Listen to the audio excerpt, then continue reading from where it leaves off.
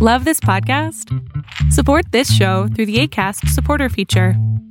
It's up to you how much you give, and there's no regular commitment. Just click the link in the show description to support now. Want to get a chiseled look in the jawline? Sculpt and shape your jawline with added volume from Juvederm Volux XC. Juvederm Volux XC is an injectable gel specifically designed to be robust enough to improve moderate to severe loss of jawline definition. And it is the first and only hyaluronic acid filler approved for the jawline. Add volume to your jawline for a chiseled look with Juvederm Volux XC. For important safety information and to find a licensed specialist, visit juvederm.com. That's JUVEDERM.com. Not for people with severe allergic reactions, allergies to lidocaine, or the proteins used in Juvederm. Common side effects include injection site redness, swelling, pain, tenderness, firmness, lumps, bumps, bruising, discoloration, or itching. There's a risk of unintentional injection into a blood vessel, which can cause vision abnormalities, blindness, stroke, temporary scabs, or scarring. Talk to a licensed specialist to find out if it's right for you. Visit Juvederm.com. That's JUVEDERM.com. Millions of people have lost weight with personalized plans from Noom. Like Evan, who can't stand salads and still lost 50 pounds.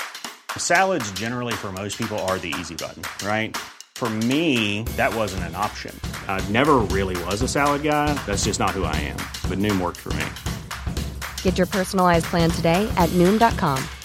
Real Noom user compensated to provide their story. In 4 weeks, the typical Noom user can expect to lose 1 to 2 pounds per week. Individual results may vary.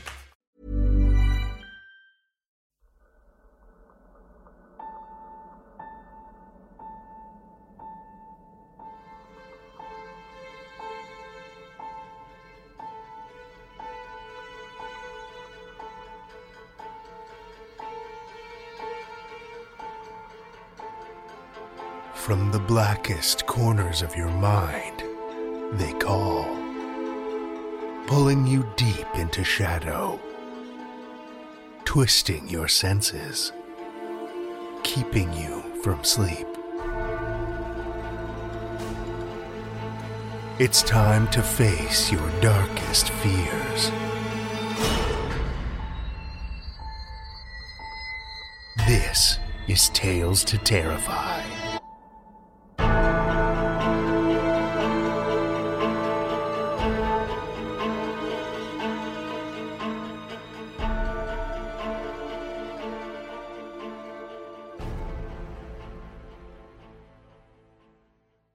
Good evening, children of the night, and welcome. I've got a few updates for you before we get to our stories this week.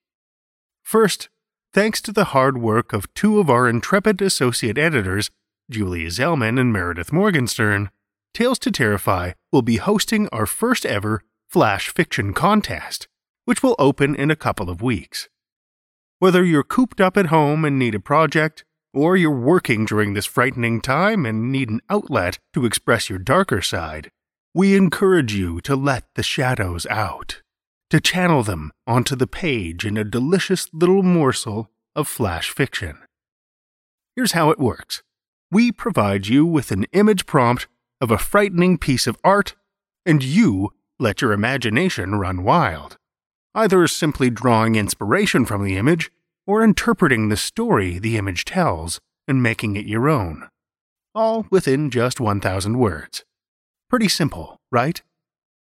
Stay tuned to our social media, where we'll be sharing more details, including how to enter, as we iron them out. While Julia and Meredith have been planning and organizing that, our other associate editor, Pete Morcellino, has been wrangling another project, the Tales to Terrify newsletter. Sometime back around this time last year, as we were undergoing our transition away from the District of Wonders, I set up a sign-up for the newsletter on our website. And then I promptly forgot about it. But with Pete's help, this thing is full steam ahead, finally. We're putting together what should be a fun little publication to deliver some darkness direct to your inbox. From interviews with authors and narrators, to insidious artwork and highlights from our staff, it'll give you a little glimpse behind the curtain, and hopefully help you get to know the people behind the podcast just a little bit better. If you're not already signed up and you'd like to get on the list, head to our website, talestoterrify.com, and scroll to the bottom of the homepage where you'll find a link to sign up. Easy. And if you're already signed up, thank you for your patience. Last week, on the eve of our first anniversary as an independent podcast, I mentioned how much it would mean to us if you'd consider supporting our show on Patreon. And I have to say, we have some truly amazing listeners who answered that call. Alyssa Gingle, John Nemasek, Lance Boudreau, Beth Holdridge, and Daniel L. Feltham. I can't express how appreciative I am that you chose to take the plunge and become patrons of the show. Your contributions will help us to explore deeper into the shadows, create more fun and engaging content, and reward the effort of all of the amazing people who contribute to making this show possible. As I've said before, every single dollar we raise, whether from the support of listeners through Patreon or PayPal, or from the advertisements you sometimes hear on the show, goes directly back into Tales to Terrify. The more support we muster, the more content we can produce, and the better we can make this show. So if you're not already a supporter, and you'd like to count yourself among those that make our terrors possible, I hope you'll consider signing up. By this point, I'm sure you know the drill. Patreon.com/Tales to Terrify. Head there, sign up, and enjoy all of the benefits that come with being a Tales to Terrify patron member. But for the moment, I just want you to sit back and relax. Allow yourself to sink into a sense of security, because we've got a couple of tales for you that I'm sure will put you right at ease. Our first story for the evening comes from Erica Schaef. Erica Schaef worked as an operating room nurse for many years before becoming a stay-at-home parent. A lifelong writer, she has had short stories featured in a variety of magazines and journals, including Blood Moon Rising magazine, Still Point Arts Quarterly, Visual Verse, and Jitter, as well as in numerous horror anthologies by publishers such as Black Hair Press, Fantasia Divinity, and Hellbound Books. To learn more about her work, you can visit her Facebook author page at Erica Schaef, or check out her profile in Black Hair Press's author showcase at blackhairpress.com. Links are in the show notes. Erica lives in rural Tennessee with her husband and 2 wild children. Children of the night, join me for Erica Schaef's The Quiet Parlor, a Tales to Terrify original.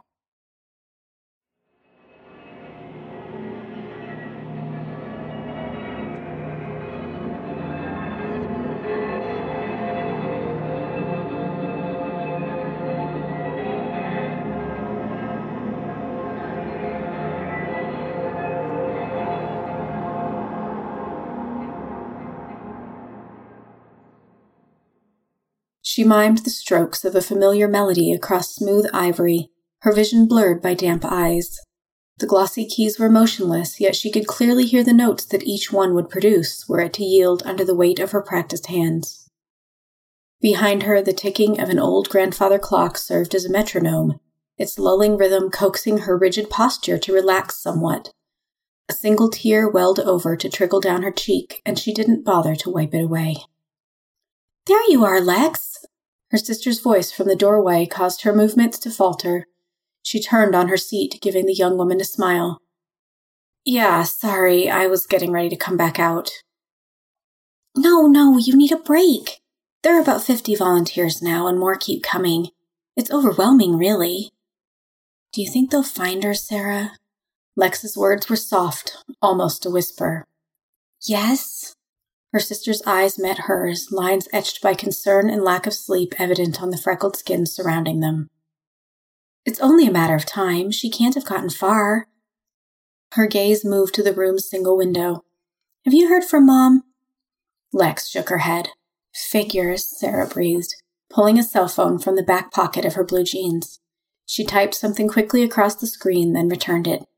Let me know if you do, okay? Sure, Lex answered, but don't hold your breath. Sarah walked over to stroke Lex's pale hair, placing a kiss upon her forehead. The gesture was a distinctly maternal one, though there was only a 2-year age difference between the women. For some reason, the action saddened Lex, causing her tears to flow more freely. It's all right. Sarah hugged her close. Grandma's going to be fine. We'll find her. Lex sniffled and rubbed at her eyes. I know.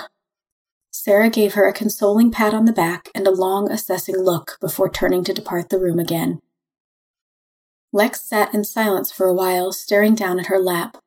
Her slender fingers were folded together tightly, their knuckles blanching white. She ought to go outside, she knew. Do something productive. It was her grandmother who'd gone missing after all. It wasn't right to remain up here all alone. Rising slowly, she considered the open parlor door for a moment before turning instead to the lace-curtained window. Outside, the sky was a bright cornflower blue, punctuated here and there with white cotton ball clouds. At the front of the house, under the shade of a sprawling eucalyptus canopy, the search party was congregated. Its members broke off from the group intermittently, in 2s and 3s, to move into the forest, or else to greet the steady stream of newcomers filing in from the drive.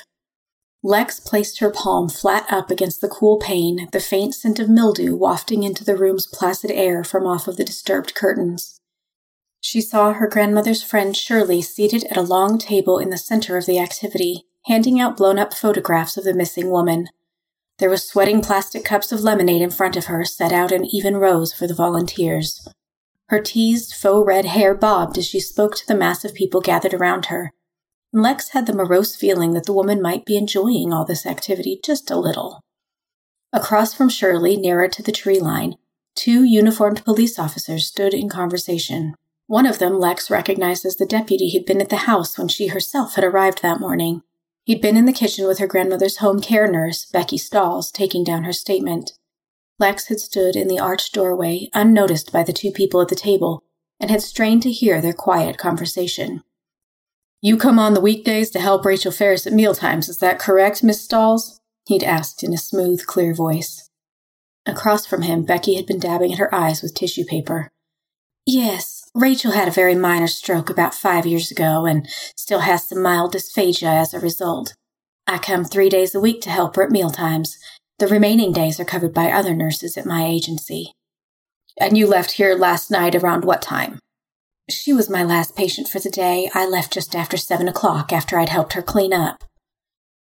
Did she seem well to you at that point? Was there anything to give you concern? No, not at all. She seemed perfectly fine. Becky hesitated for a moment.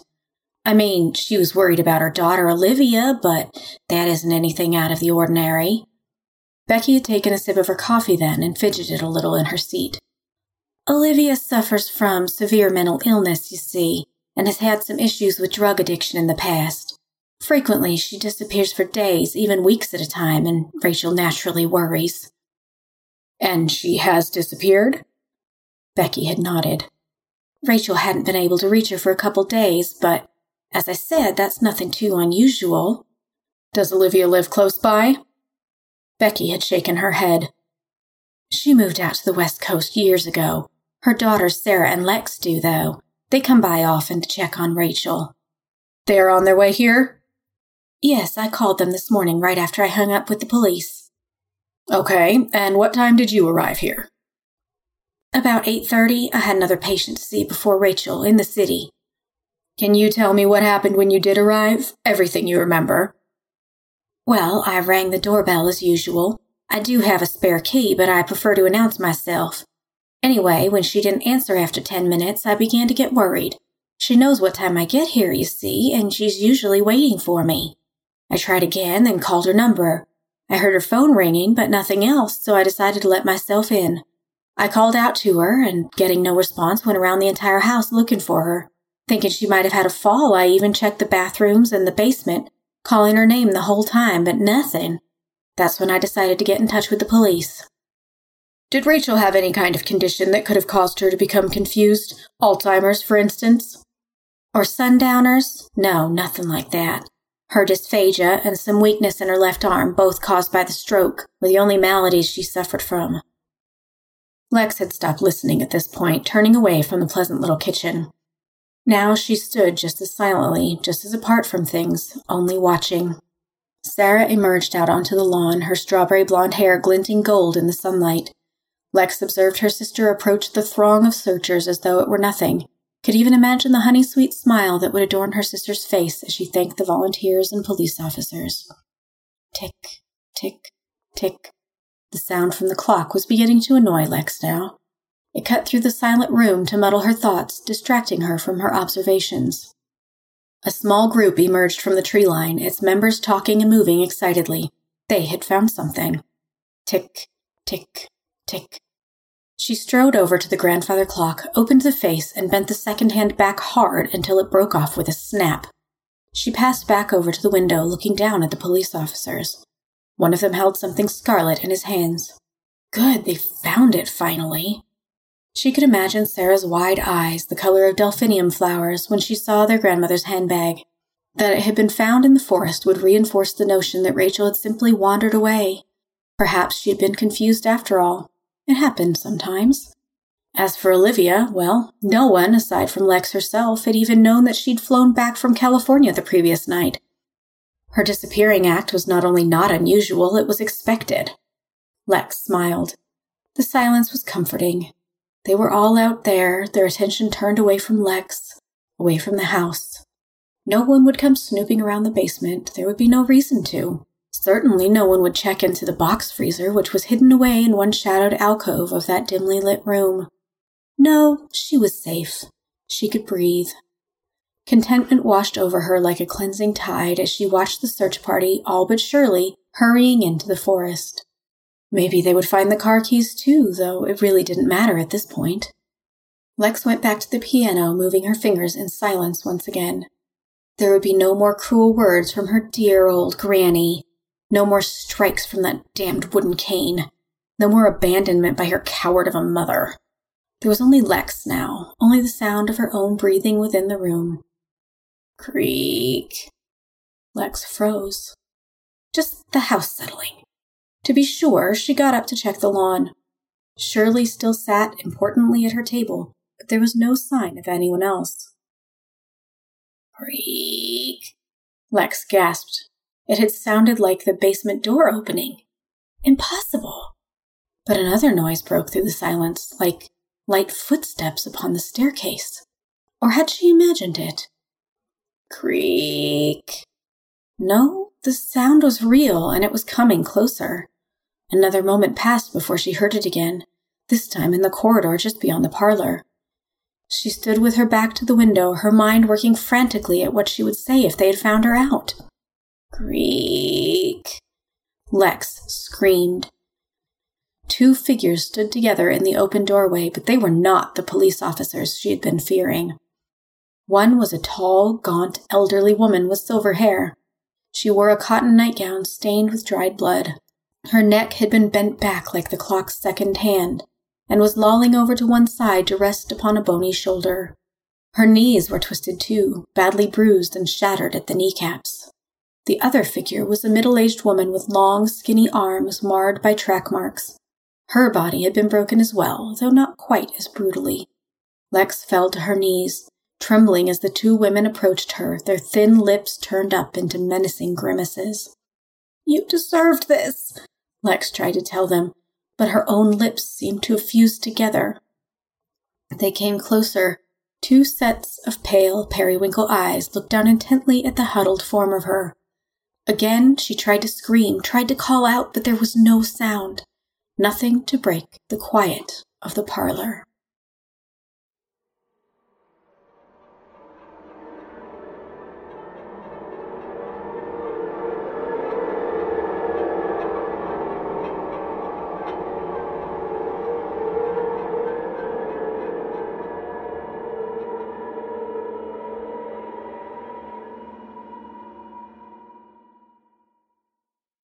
That was Erica Schaef's The Quiet Parlor. as read by Tina Kolakowski. Tina Kolakowski lives in a suburb of Denver with her husband, 3 children, 2 dogs, and 5 chickens. She is a research scientist by day and divides her free time between all of her dependent life forms, the garden, writing, crafting, and recording. She has previously done narrations for the Dune Steef audio fiction magazine, Rish Outcast, and Journey into Podcasts. Her infrequent writing can be found on tinasjarofawesome.blogspot.com. Thank you, Tina.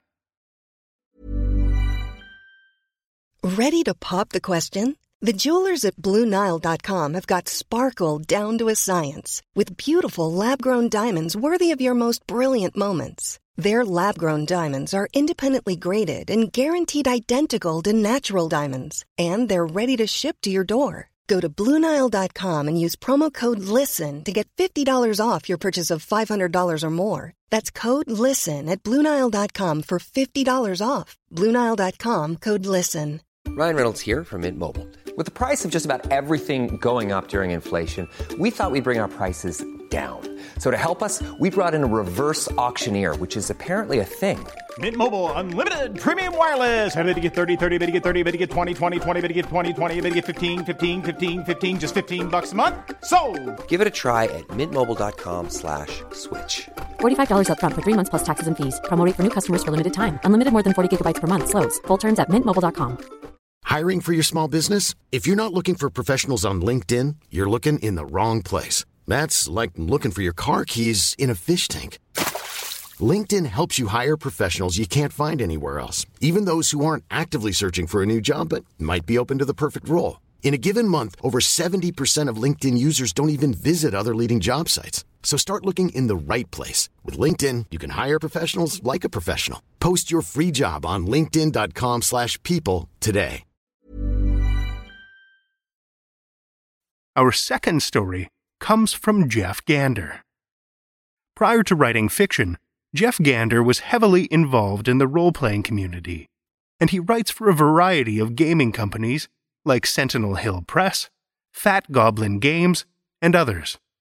His horror and science fiction has been published by MetaHuman Press, AE Sci-Fi, Exile Editions, Nelson Publishing, and Third Flatiron Publishing, and one of his horror pieces is currently being made into a short film.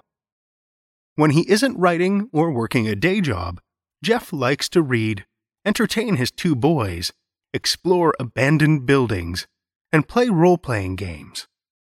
Geoff lives in South Mountain with a lovely stone-carving, bagpipe-playing witch and her many cats.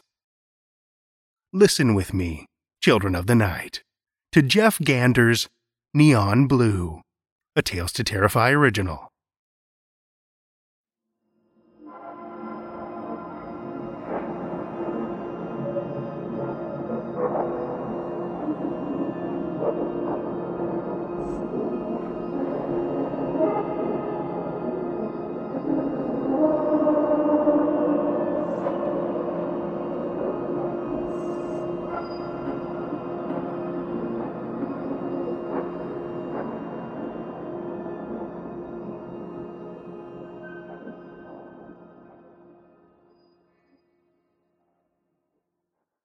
Alan cleared his throat and wiggled in the hard plastic seat. Professor Barrick, I read the stuff you sent me. I'll do it for the credit. The older man smiled. I think you've made a wise choice, Mr. Schaef. Yes, I'm sorry I didn't do better in the course. Barrick waved his hand. I'm no stranger to students being in your situation. Pickman University wants all of its students to succeed. Alan nodded. His dad had promised him an internship at the firm if he got his BA. It wouldn't be great, but it was something. But here he was at the end of his program, needing one lousy pass mark on his credit. Whoever said Intro to Psych is a bird course should be shot. Barrick flipped through the pages of a slim leather notebook and glanced up. His eyes narrowed as Alan's flying thumbs tapped a message on the bright neon blue screen of his phone. Sorry. Alan blushed, shoving the phone into his pocket. He was so going to the party tomorrow night.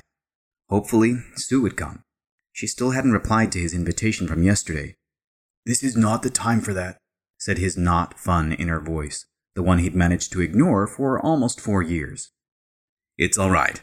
I was young once, said Barrick. Now before we begin, I have something for you to sign. A formality, really, but the university's guidelines are quite clear on these matters. He pushed a sheet of paper toward Alan and laid a pen beside it. Alan picked up the pen and gazed at the dense mass of text. He blinked and leaned closer. The university shall be held harmless in the event that the participant experiences any of the following during or after the experiment, it read. He scanned down the list of things that could happen, cringing inwardly as they got progressively worse. His pen hovered over the signature block at the bottom. Is there a problem, Mr. Chung? Alan looked up. No, it's just, does all this stuff have to be on the form? The university's legal department wants to cover every eventuality. However, he added, leaning forward, you also have the option of writing the supplementary term paper. There are still 3 weeks left in the term. Alan winced. Outside of texting, he had never been a keen writer. He signed the waiver and slid it back. Thank you, said Barrick. You're the first participant. I think you'll do well as a control subject. Let's get started. He led Alan through a narrow doorway half hidden behind a bulky wooden filing cabinet in a narrow, windowless room lit by a fluorescent panel. In the far corner sat what looked like a barber's chair. A metal trolley laden with cables, plastic tubes, and a collection of small metal boxes covered with blinking lights stood next to the chair. Have a seat while I set up. The worn leather padding crackled as Alan eased himself onto the lumpy cushion. Alan's phone played the first bars of Ode to Joy. His heart quickened. Sue. I shall have to ask you to keep your telephone turned off, said Barrick. Sorry. Alan turned off his phone. Would she be coming? He fidgeted while Barrick connected a couple of cables to what looked like a filing cabinet festooned with wires looming in the corner. He wanted this experiment to end so he could see what fate had in store for him tomorrow night. The machine began to hum when Barrick flipped a switch on the side. What's that for? Asked Alan. This machine sends electromagnetic waves to your brain in the same range as alpha waves, as you will no doubt know from the course readings, said Barrick, not looking up. Alan bit his lip. Crap, what was that about? Think. Maybe he should have studied harder, or at least more than skimmed the information Barrick had sent him. So this will relax my brain? In a manner of speaking. Barrick untangled a thin yellow wire and connected it to one of the blinking boxes on the trolley. You may feel drowsy, but it will calm the background chatter of your mind. Maybe this won't be so bad, thought Alan. At least I'll graduate. Dad will never have to know how I did. I believe everything is in place, said Barrick. Hold still while I put this on you. He slipped a bicycle helmet dotted with electrodes over Alan's head and attached the connecting wires to the box on the trolley. Alan shivered as his scalp prickled, and he jerked as Barrick tightened the strap under his chin. Relax. Listen to what I say. Pay no attention to any noises or lights at the beginning. They're just byproducts of the calibration process. Barrick pressed a series of keys grafted onto a circuit board resting on the trolley. The tempo of the box's flickering intensified, and they emitted a low-pitched hum. He crossed the room and turned out the light. Alan blinked in the sudden darkness. Amorphous silhouette slowly emerged in the flickering glow of the indicator lights. Now, said Barrick as he sat down, did you understand the literature I sent you? Not really, said Alan sheepishly. The articles about dimensions and realities had enough formulae to make his head spin. I'm not really into physics or stuff like that. I will explain what you need to know. Barrick's seat creaked as he shifted. Many people assume that reality is objective, but our environment, senses, and psychological makeup shape our perceptions. This begs the question, can we change our reality by altering our perceptions? You're going to hypnotize me? This goes beyond making you think something is different. Have you ever wondered why there are no new fairy tales? Not really. I see, said Barrick, disappointment creeping into his tone. I suspect that our oldest tales came about at a time when the human mind filtered far less of what it experienced. There were no political, religious, and psychological notions to define things, or fancy gadgets to distract us. But suppose things existed today that we can't see, because we filter them out. That would be hard to prove, said Alan. He was starting to think this experiment would be a dud and he would walk out with an easy pass mark. We know that all things vibrate at certain atomic frequencies, and when two things resonate at the same frequency, they can interact with each other. Suppose that dragons, spirits, and the like were inspired by real entities who exist on another atomic frequency that we can't, or no longer can, normally detect. Because we filter them out? Yes, but what if the filters that I mentioned earlier, politics, religion, and whatnot, were created deliberately? Why shut them away? Alan shrugged. This was starting to sound like another seminar. Beric flipped a couple of switches and the droning of the machine rose in pitch and grew softer. Alan jerked as the sensation of pins and needles danced over his fingers and toes and slowly crept up his limbs. Why do I feel so heavy? Think about our stories, said Beric slowly. Ask yourself, if these things are real. Are they real? Are they real? Did Sue text me? Shut up and focus. Alan let out a long, slow breath and closed his eyes. If there really are invisible things running around, what else do we miss? His last girlfriend had dumped him because he had spent too much time online and hadn't noticed when another guy caught her interest. We've distanced ourselves from what is real, said Beric. We've invented religion and philosophy to recapture and understand that fundamental sense of wonder, but they're pale imitations. Alan thought about his own life, a blur of parties and classes illuminated by the cool neon blue of his phone, while empty words and numbers flitted before his eyes. Is that real? What would a mystical experience be like? A cold, heavy pressure settled on his left thigh, then vanished. Alan shuddered and his eyes shot open. The flashing lights of the instrument panel illuminated Beric's grinning face. The readings are picking up. His voice had a metallic ring as though he were speaking down a long pipe. Alan shook as something wire-thin and frigid needled his scalp. But I'm wearing the helmet. He looked up. Nothing obscured the shimmering gloom created by the blinking lights. Another spike, said Beric. Remember to describe everything you sense and feel. A burst of low static erupted behind Alan's ear. His eyes darted around the room. The lights on the trolley flickered. Beric, hunched over the panel, seemed not to have noticed. The static sounded again, louder and from the other side of the room. Did you hear that sound? Like static? Asked Alan. Is that how it sounded to you? Curious. Alan squinted at the source of the continued noise. A man-sized shape, darker than the surrounding gloom, loomed in the far corner. Alan rubbed his eyes. The shape now stood next to the trolley, behind Beric. Did it go through him? The intermittent lights cast it into sharper relief. It was a deeper black than the surrounding darkness, with two stick-like limbs radiating from either side of its bloated, elongated torso. The shape seemed to vanish into a fog toward the floor. He swallowed. Did you feel anything? He asked in a small voice. Something's here. It was in the corner. And it moved without walking. Beric shifted. A brief feeling of warmth, he replied. He straightened. I hear words, he said with a tone of wonder. The shape inflated slowly. It had one thick limb on each side now, and a bulge on its top came into view. Is that a head or an arm? A series of static bursts, some longer and louder than others, lanced Alan's eardrums. Do you hear it speaking? Whispered Beric excitedly. All I hear is static, said Alan. The shape, now brushing the ceiling, reached for him. Alan shied away from the serpentine extremity, whose end bore writhing digits that stretched toward him. Are those eyes on its fingers? It brushed against him. His arm grew numb, then erupted into a hot, dull ache. He bit back a yelp of pain.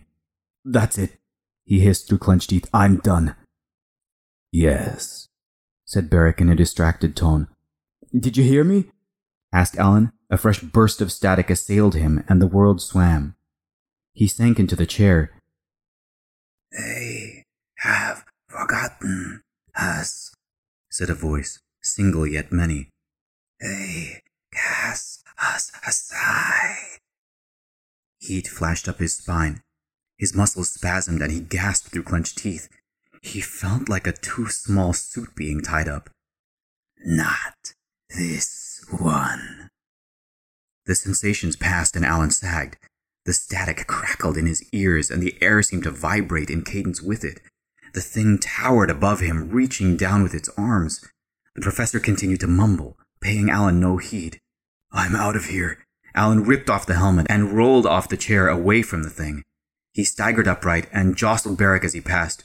"What are you doing? Put the helmet back on." Alan backed away, shaking his head. "I don't care if these things are real or not." "You mustn't say that," said Barrick. "They've been alone so long. They'll grow angry." The doorknob pressed into the small of Alan's back. He twisted the knob and stumbled backwards into Barrick's office. The rectangle of light framed Barrick rising from his seat, being enveloped by smoky tendrils that were growing insubstantial to Alan's eyes. He yanked the door shut and snatched up his backpack as he dashed out to the elevators. He jabbed the call button and sagged against the wall, listening as he waited for his heart to stop pounding. A faint crash echoed down the corridor. Am I imagining this? He pulled his phone from his pocket and touched the screen. He sighed with relief, basking in his phone's welcoming neon blue glow. A couple of texts awaited his attention. Sue's name was in the inbox. A surge of excitement ran up his spine. His fingers stopped halfway toward tapping her name to open the message. What if it is real? Alan looked down the corridor. He strained his ears to listen. Silence. Barrett could be lying dead in his office. He started to go back. Alan stopped. Things like what he had seen. Had he seen it? Might be lurking everywhere around him. But if they had always been there, they hadn't done anything to him. And they weren't doing anything to him now. A loud bing announced the elevator's arrival. The doors jerked open. There would be questions, especially if it looked like he had run off. What would he say to his friends, his family? He clenched his phone and looked into its cheery neon blue screen. Sue would probably think he was a coward, or worse, if she found out that he hadn't done anything. He cursed. Alan crept back toward Barrick's office. He listened at the door. A faint scraping sound broke the silence. He pushed the door open. Barrick's office was as Alan had left it moments before. The laboratory door remained closed. He edged inside and glanced behind the office door. No one jumped out at him. What the hell am I doing? I should call campus security and let them deal with it. He called up the university directory on his phone. A muffled moan came from the laboratory. It would make sense to check things out first. He remembered a bit of first aid. Alan pushed the laboratory door open slowly. The light from the office illuminated a floor strewn with tangled wires mixed with scraps of paper. Alan cocked his head. All of the machinery had gone silent. Professor? It's me, Alan. A loud thud sounded from the darkness. Alan opened the flashlight app on his phone and shone the wan neon blue beam around the room. The trolley was on its side, the now darkened cubes scattered across the floor like a child's forgotten building blocks. Fresh rents marred the worn upholstery on the chair. A weak moan arose again from the far corner. Alan shone the light toward the sound. Barrick was crouched in the far corner, head between his knees and shaking. Alan crept toward him, stepping over a tangle of mass cables and broken circuit boards. The tang of human sweat hit his nostrils. Are you okay? Alan placed a hand gingerly on Barrick's shoulders. The older man started and jerked upright. His bloodied hands uncovered his face. Ragged eye sockets met Alan's gaze in the harsh neon blue glow of his phone. Won't see it, Barrick murmured. A chuckle escaped his lips. Alan sat hunched over the gentle neon blue glow of his phone on a park bench. The booming techno beat in his earbuds drowned out thought and the threatening buzz of passers-by. A message popped into his inbox amid the constant flow of words merging and separating endlessly before his eyes. His breath caught. A message meant information, ideas, thoughts. They told him thoughts couldn't hurt him, but he knew better. He'd seen it, despite what they said. His fingers hovered over the icon. Once he opened it, he couldn't put it back again. He couldn't unsee. He glanced at the name on the message. It was Sue, inviting him to a party. He sighed and smiled. The sun emerged, bathing the park in golden light. Alan looked up. No shadows, just a blur of people, only people, flowed around him. I don't see it, he murmured to himself. A slow smile spread across his face.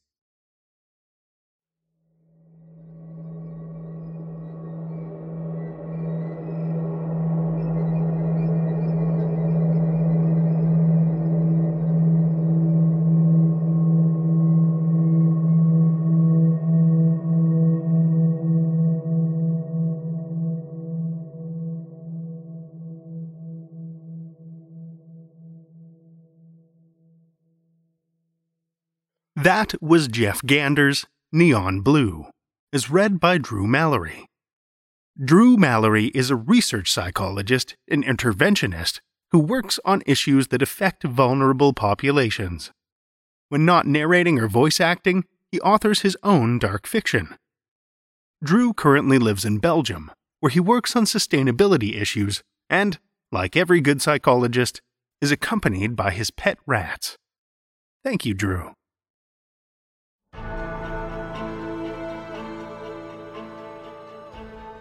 Well, children of the night, the hour is late, and we've run out of tales to tell. For now. If you have the means, we would love your support on Patreon. You'll get access to ad-free episodes, bonus content, and more. Visit patreon.com/tales-to-terrify to sign up. Or if you'd like to donate through PayPal, you can find a link near the bottom of our homepage. And while you're there, why not sign up for our newsletter, too? And if you enjoy the evil we ooze into your ears each week, why not help us to spread the darkness with a rating or a review on your favorite podcast app? Ratings and reviews are crucial to a volunteer-run podcast like ours. They help us to get the word out, so we darken the dreams of new listeners. Tales to Terrify is produced by Seth Williams, Pete Morcellino, Meredith Morgenstern, Julia Zellman, and myself, Drew Sebastini, with original theme by Nebulous Entertainment. Tales to Terrify is distributed under a Creative Commons Attribution, Non-Commercial, No Derivatives license. Join us again next week as we stretch the limits of your sanity with more Tales to Terrify.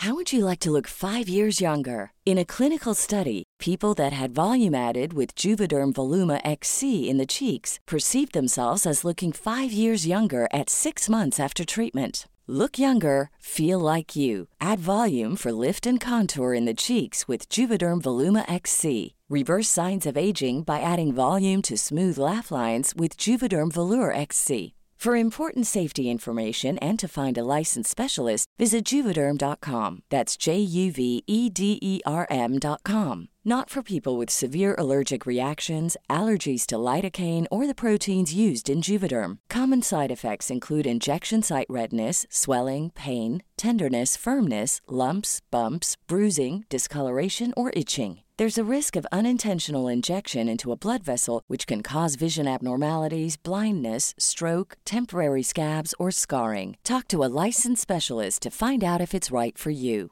Mom deserves the best, and there's no better place to shop for Mother's Day than Whole Foods Market. They're your destination for unbeatable savings, from premium gifts to show-stopping flowers and irresistible desserts. Start by saving 33% with Prime on all body care and candles. Then get a 15-stem bunch of tulips for just $9.99 each with Prime. Round out Mom's menu with festive rosé, irresistible berry chantilly cake, and more special treats. Come celebrate Mother's Day at Whole Foods Market.